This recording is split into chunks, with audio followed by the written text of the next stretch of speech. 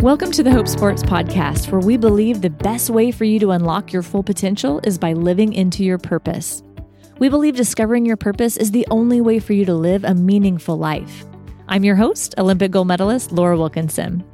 Each week, I have the privilege of connecting with a different elite athlete to discuss how they win big in and out of their sport. We want you to compete better and live into your purpose, so stick around to hear about an amazing opportunity that we have for you. But first, let's dig into today's episode. This week, we have NASCAR driver Michael McDowell with us. He shares about a terrifying crash that made him a household name, how he takes his career just 1 year at a time, and when he was challenged about who he was actually building a brand for. I had a great time chatting with Michael, and I know you're going to enjoy it too. So let's dive on in. Michael McDowell, thank you so much for joining us on the Hope Sports Podcast. Well, thanks for having me on. I'm excited. Now, for those that may not know your background, can you kind of take us through how you got into sports in the first place? Well, I've been racing my entire life, so there's not really one point where I can tell you this is when it started, because I've been racing since I could run or get on a bike or do whatever. And so, I started racing BMX bikes at the age of 3. At 3? Then I raced dirt bikes. Yeah. So, we had a bike track right pretty close to our house, and so I've always raced something, but it became very real when I was about 8 years old and started racing go-karts. Oh, that's cool. And you had quite a go-kart career too, didn't you? You won like world titles and everything. Yeah. So, growing up, that's all I did was race and race go-karts every single weekend from, the time I can remember, and traveled all over the country and all over the world, and was really, fortunate to see a lot of cool places and win races and championships. And it was a really cool childhood. Well, so how did kart racing move into Formula One racing? Well, it was kind of a normal transition coming from karts into Formula cars. That's kind of the next step in motorsports. And so I was just fortunate to meet some really great people that wanted to see my career move along. And racing is very different than stick and ball sports because it costs a lot of money. Mm-hmm. And so, in baseball, if you can throw a 100-mile-an-hour fastball in high school, you're probably going to get a college scholarship, or you're going to get seen by a scout. But in racing, it takes money. So you have to have sponsors, and you have to have people that are willing to take a chance and spend some money to get you to the next level. Well, that sounds stressful on a whole different level. Yeah, it is. Well, was the dream always to get to NASCAR, like from when you were little, since you were such a racer? Was that always a dream, or did that kind of just happen along the way? No, the dream wasn't really NASCAR. It was more IndyCar and open wheel Formula One. And it's just kind of how my path ended up going. Just, in racing, you just never know what seats are going to be available, what opportunities are going to be available. And for me at the time, when I was, 19, 20 years old, there wasn't a lot of opportunities in open wheel racing. But there was a lot of opportunities in NASCAR and stock cars. And so I made the transition, and really thankful that I did. That's so cool. And you had a pretty amazing rookie year in NASCAR, didn't you? It's funny when you go back. At the time, I didn't feel like I did, but now 10 years later, I go back and I go, hey, that wasn't too bad for my first year. I think it's just because you're young and you don't realize how difficult it is. And I'd always won races and I always won championships and sort of always been at the top of the classes that I've been in. And then when you get to NASCAR, it's very humbling. And so, I didn't have the success that I hoped that I would have. But, now, 12 years later, it changes your perspective. Oh, yes, for sure. Well, you were just barely on the scene in 2008, and you had a pretty awful crash. Can you walk us through that?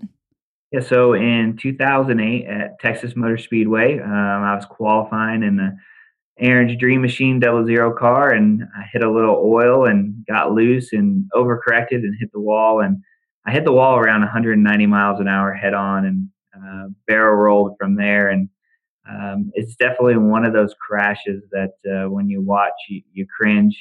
And I was able to get out and race the next day. And it's still something that people talk about often.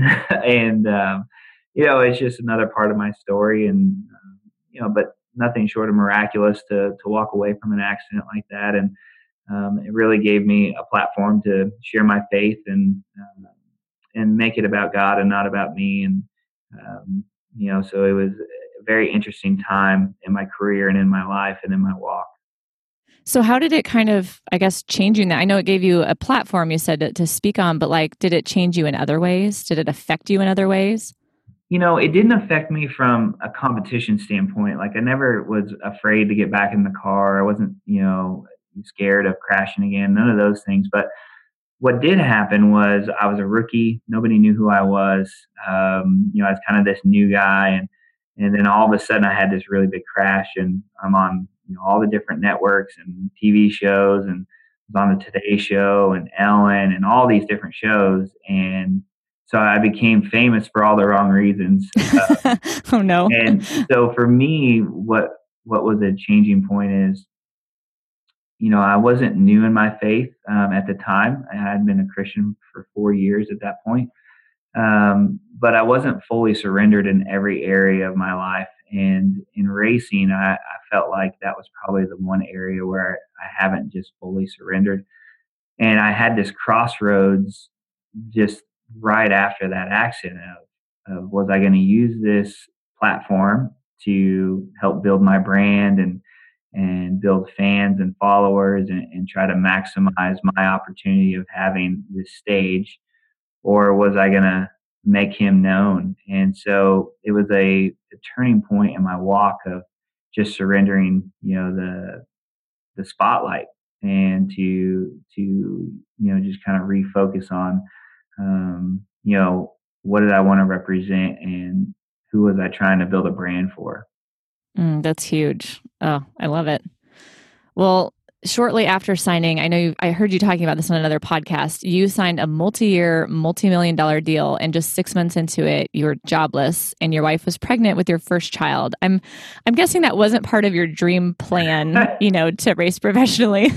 Yeah. It's kind of a crazy events. I signed a multi-year deal and felt like there was security in that, and I felt like I was going to have a long future. And then shortly after that, lost sponsorships and teams made cuts in different directions, and I was kind of the odd man out. And my wife was pregnant with our first child, and so just the timing of it was a bit crazy and chaotic, and but it was a great season of life for my wife and I too. Is just we talked about the beginning of the year with that big crash and just fully surrendering, and then being at a point where you don't really have any security to lean on from a worldly standpoint, from a job and finances and all these things. And it was just another point of surrender of, okay, God, what do you want me to do? And you're going to have to provide the opportunity, and what do you want us to do? And we weren't real fearful in that time. We knew that God would provide. But we didn't know if it was going to be in racing. We didn't know if it was going to be, a different direction and in real life and a real job and kind of start over, or what would be next. Yeah, I know my husband and I have been through some situations very similar to that, obviously not with race cars, but those times they're sometimes scary, they're sometimes hard, but I think that's such a beautiful time when you have to be dependent on God, and He really grows you in those times, right? They're not necessarily comfortable, but you can look back and see how much He developed you in that time. Yeah, absolutely. And I think short term, nobody wants trials. I mean, when we look at it short term, it'd be nice to duck and avoid them. But when you look back 5 or 10 years and you look at, what happened in that season and just God's faithfulness through the process of months and years and opportunities you wouldn't have had and things you would have missed. And, it's just a reminder that God is working all things to good, for those that love Him and call on His name. And it doesn't always feel that way in the moment, but we can trust that, He's faithful and He's good. Yeah. Oh, love that. Now, you've also talked about how it's very challenging in your sport to have real relationships because everyone kind of maybe feels like you're out to get their job or their sponsorship because it's not a team sport. When you advance and move up, you're essentially taking someone else's job. So is that pretty isolating? Like, how do you kind of, I guess, deal with that on a daily basis? Because you're racing like every single weekend, aren't you? Yeah, it's a very interesting community, and really it's changed over the 10 plus years that I've been in there. And in the beginning, I just remember it being very strange. You had all these people that, say 1,500, 2,000 people that travel with each other every weekend. Same faces, same families, same people.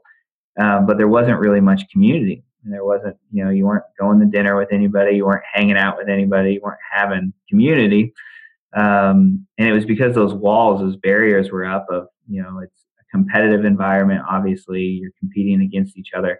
But at the same time, people just didn't want to be vulnerable and didn't want to put their guards down. And it was like that for several years. And it was hard to find community. But the group of guys we started the Bible study, and that really helped create that community for us. But then too, everybody started having kids, and that changes things. That was a big game changer for sure. Is now people had kids, and you didn't want to be cooped up in the motorhome, and so now people are outside, and kids are running around, and so that was definitely a big shift. Is when everybody started having babies, there started to be a whole lot more community, and now there's a greater sense of community, but there's still those barriers and those walls up. Well, so tell me about that Bible study, because it was just like you and two other guys that started it, right? Like what? Yeah. Why did you guys end up starting it, and what did it turn into? Yeah. So in 2009, MRO, Motor Racing Outreach, is a ministry that travels with NASCAR, and they provide chaplaincies for drivers and crew, and just they're there. They're the church on wheels, and Lonnie Klaus, one of the pastors there, he was just investing in myself and a couple other guys, and so we started a Bible study, and there's just, I think the first weekend there's just three of us, and that just grew over time, and it's just amazing to see God work through that little, just commitment. It wasn't even people; it was just a commitment, saying, "All right, we're going to study God's word, we're going to pray together," and three became four, and four became five, and it just grew and grew and grew, and it was really amazing. God really used it, and lives were changed. And now, 10 years later, we're still, getting together every weekend and meeting for Bible study. And people, the people have changed. Some have come and gone, and not in their faith, but in NASCAR and in their careers. But it's still, 10 years later, we're still getting together every weekend and having that Bible study. And yeah, it's just really cool to see, just all the stories that have come about from that group. Oh, that's awesome. At Hope Sports, we know that you want sport to be fun, but in order to do that, you need to compete with freedom. The problem is, you believe that everything hinges on your score, performance, or medal count. But we believe that athletes should be able to experience joy regardless of their win-loss record. Because sport is more about the process of who you're becoming than the end result.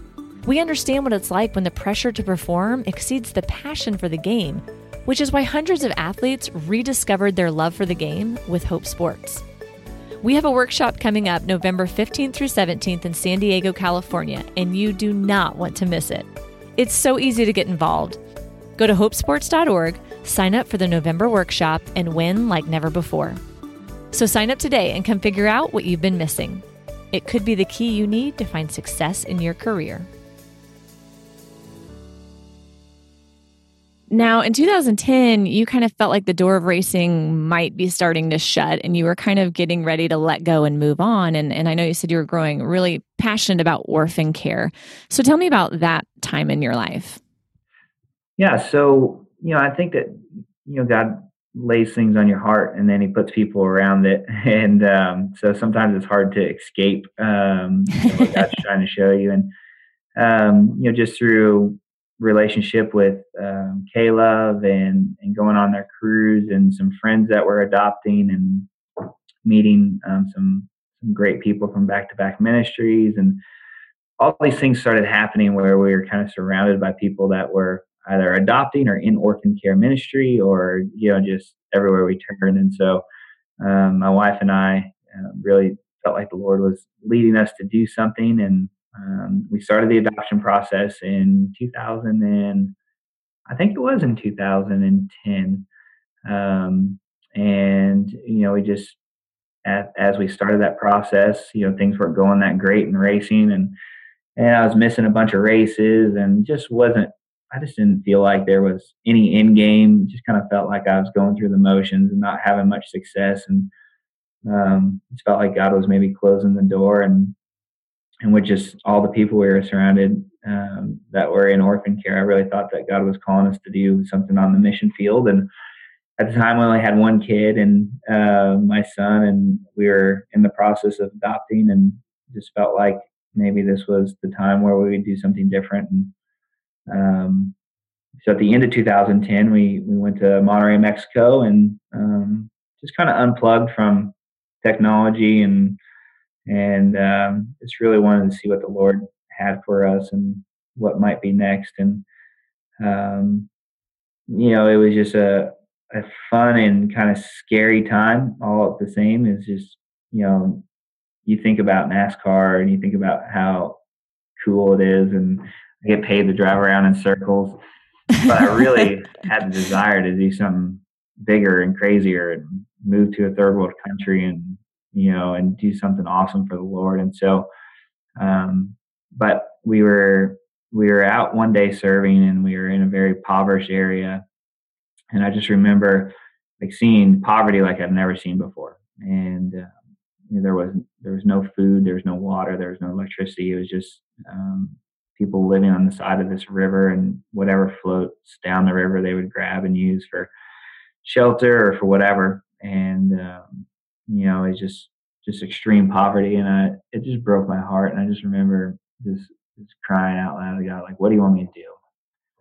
And I remember saying, obviously it's not racing, so what do you want me to do? And it was the first time in my life and in my walk where I felt like God spoke to me, and not through his word and not through a song or through other people, but like I just felt like I had this over and over in my head, is just that you keep doing what you're doing and I'll take care of the rest. And I didn't know what that looked like, but I just kept, you keep doing what you're doing, I'll take care of the rest. So got home, and anyone that's been on a mission trip, you know how you have this save the world feel, and you just want to do so much more for God, and you don't want to lose sight of that. But you get home and you get back into the mundane of life. And I remember getting a call from the team that I was driving for, and they just basically, I got fired, and I'd never been fired before, so I wasn't really sure how that went. Yeah. So I was like, I remember getting off the phone and kind of kidding a little bit with my wife. I said, I think I just got fired. I'm not sure, but I'm pretty sure. And, just that same voice that said, you keep doing what you're doing and I'll take care of the rest. And that same night, I got a call from Joe Gibbs Racing to come drive their Xfinity car. And there's no way that I would be on their radar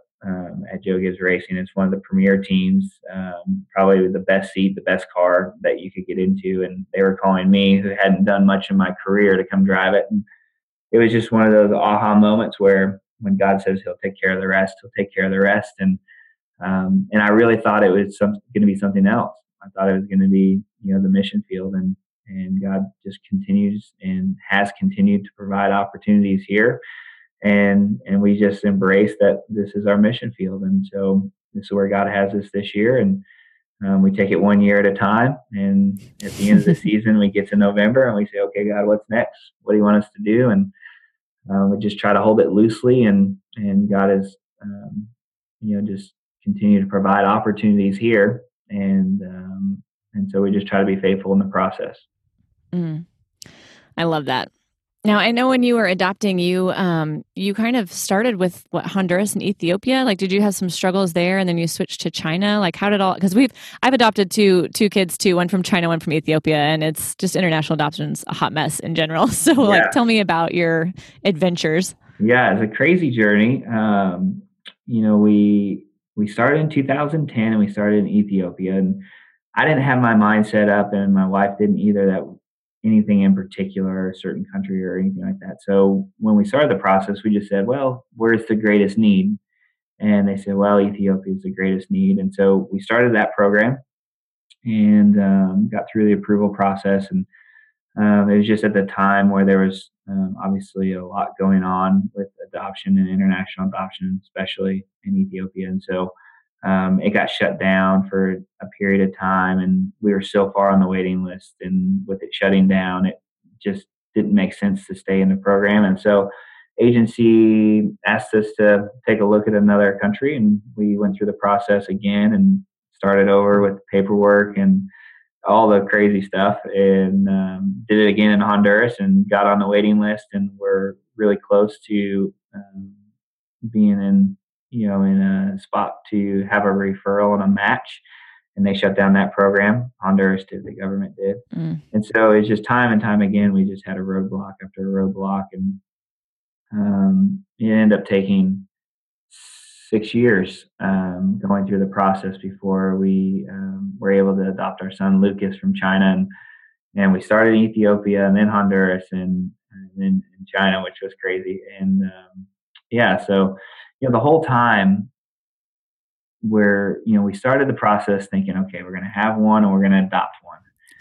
And that was that fits our lifestyle and our travel. And, obviously I travel 40 weeks out of the year, and, just crazy to have your family and do all that. So, but through the process, we had 2 more children, and so now we have 4, and that really wasn't the plan, but that's God's plans aren't our plans, as we know. But the cool part about it is, for me, is just, I knew the whole time. My wife definitely had those moments of, are we ever going to, do this? Is it ever going to happen? And I just had the feeling the whole time is like, God knows exactly who we're going to adopt and who it's going to be. And he's working out all the details. And even though it took 6 years, it's crazy to be able to tell our son that God chose him before he was born, that we started the process before he was ever born. And so, when we got Lucas, he was 4, and we had already been in the process 6 years. And so it's just cool to, to be able to see just God's faithfulness through the process. Yeah. Ours was very similar. It took us 3 years for our daughter in China and then 5 years for our daughter in Ethiopia. Wow. And in between, it had surprise kids. Same thing. We have 4 kids, and we were just hoping for one biological, one adopted, maybe, if we were lucky. And so, yeah, it's a little crazy, isn't it? Yeah. But it's a good crazy. Yeah, that's right. So how do you balance now being a dad of 4 with being a NASCAR driver every weekend? Do you still bring the family every single weekend? Like, do they travel with you? So they come to about 20 of the 36 races. And so they come to a fair amount, but usually just if it's within 10 hours or so, we'll bring the family. And with schooling and everything else and all that, it's hard, but we just make it work. And it's definitely a commitment, and it doesn't make sense a lot of times. Even now, it's just like, well, this is crazy, getting on a plane every week and kids missing school and doing all that. But it goes back to that same place that we go to every year in November is, okay, God, what do you want us to do? And we know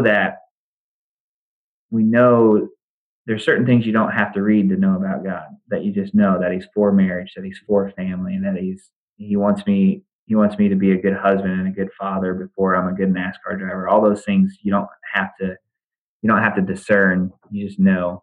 And what makes it challenging is when that requires more than you think you're capable of. And so to do all this well, it's just a lot. It's a lot. It's a lot on my wife. It's a lot on my kids. It's a lot on me. It's a lot of balancing and schedule and all these crazy things. But we know that we're supposed to do it. And so when I think about 2010, when we were trying to escape to the mission field, it probably would have been easier. Wow. That's food for thought right there. Yeah, but we just try to embrace it, and it's messy and it doesn't always look good, and man, we miss it a lot, and we miss teachable moments and opportunities, but we keep struggling forward and just try to be faithful through the process. So good. So it's not November, so I'm assuming you have a plan for this year. What is on your agenda for this year? Yeah. So, that's what's neat about racing and in sports. I know that I have this year. And so, for the next, 11 months, I know what I'm doing and I can just do that full force. And so that's actually kind of fun. Just, this is what you're doing and you just do it. And so, our season fires back up here in a few weeks and we'll all be traveling down to Florida for the big race. And, you just kind of start the chaos over um, and with it, I'm still ultra competitive and just want to give my race team everything that I have and get results. And that drive really hasn't changed. And so it's just, it's a fun season. It's a fun time to, get ready for a new year. Awesome. Well, where can we follow you, like online or on TV, to like cheer you on this year?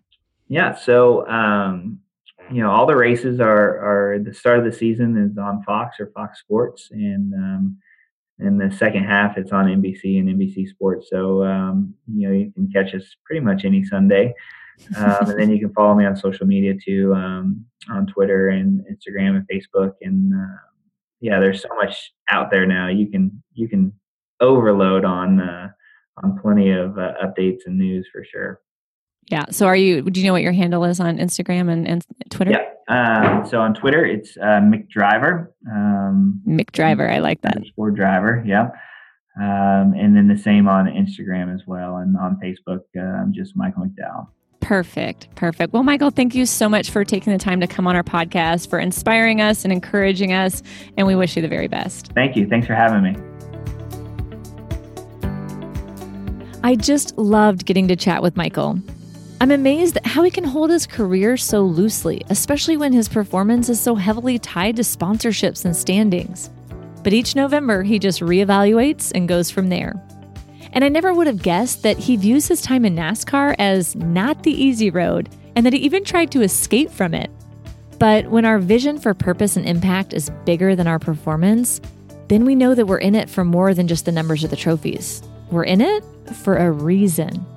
I hope that you know and have a grasp on the reason why you are where you are right now. If you don't, then consider exploring those ideas further, or come on a Hope Sports trip, or check out their workshop and be with others who are asking those same questions and are on that same journey. Be sure to join us next week for an amazing conversation with Olympic chaplain Ashley Knoll. If you've been listening to the show for a while now, that name might sound familiar. Several athletes have been powerfully influenced by his perspective and his guidance. And he shares it all for you right here next week. I'm your host, Laura Wilkinson. Thanks for listening. This podcast is produced by Evo Terra and Simpler Media. For more information on Hope Sports and to access the complete archives, please visit hopesports.org.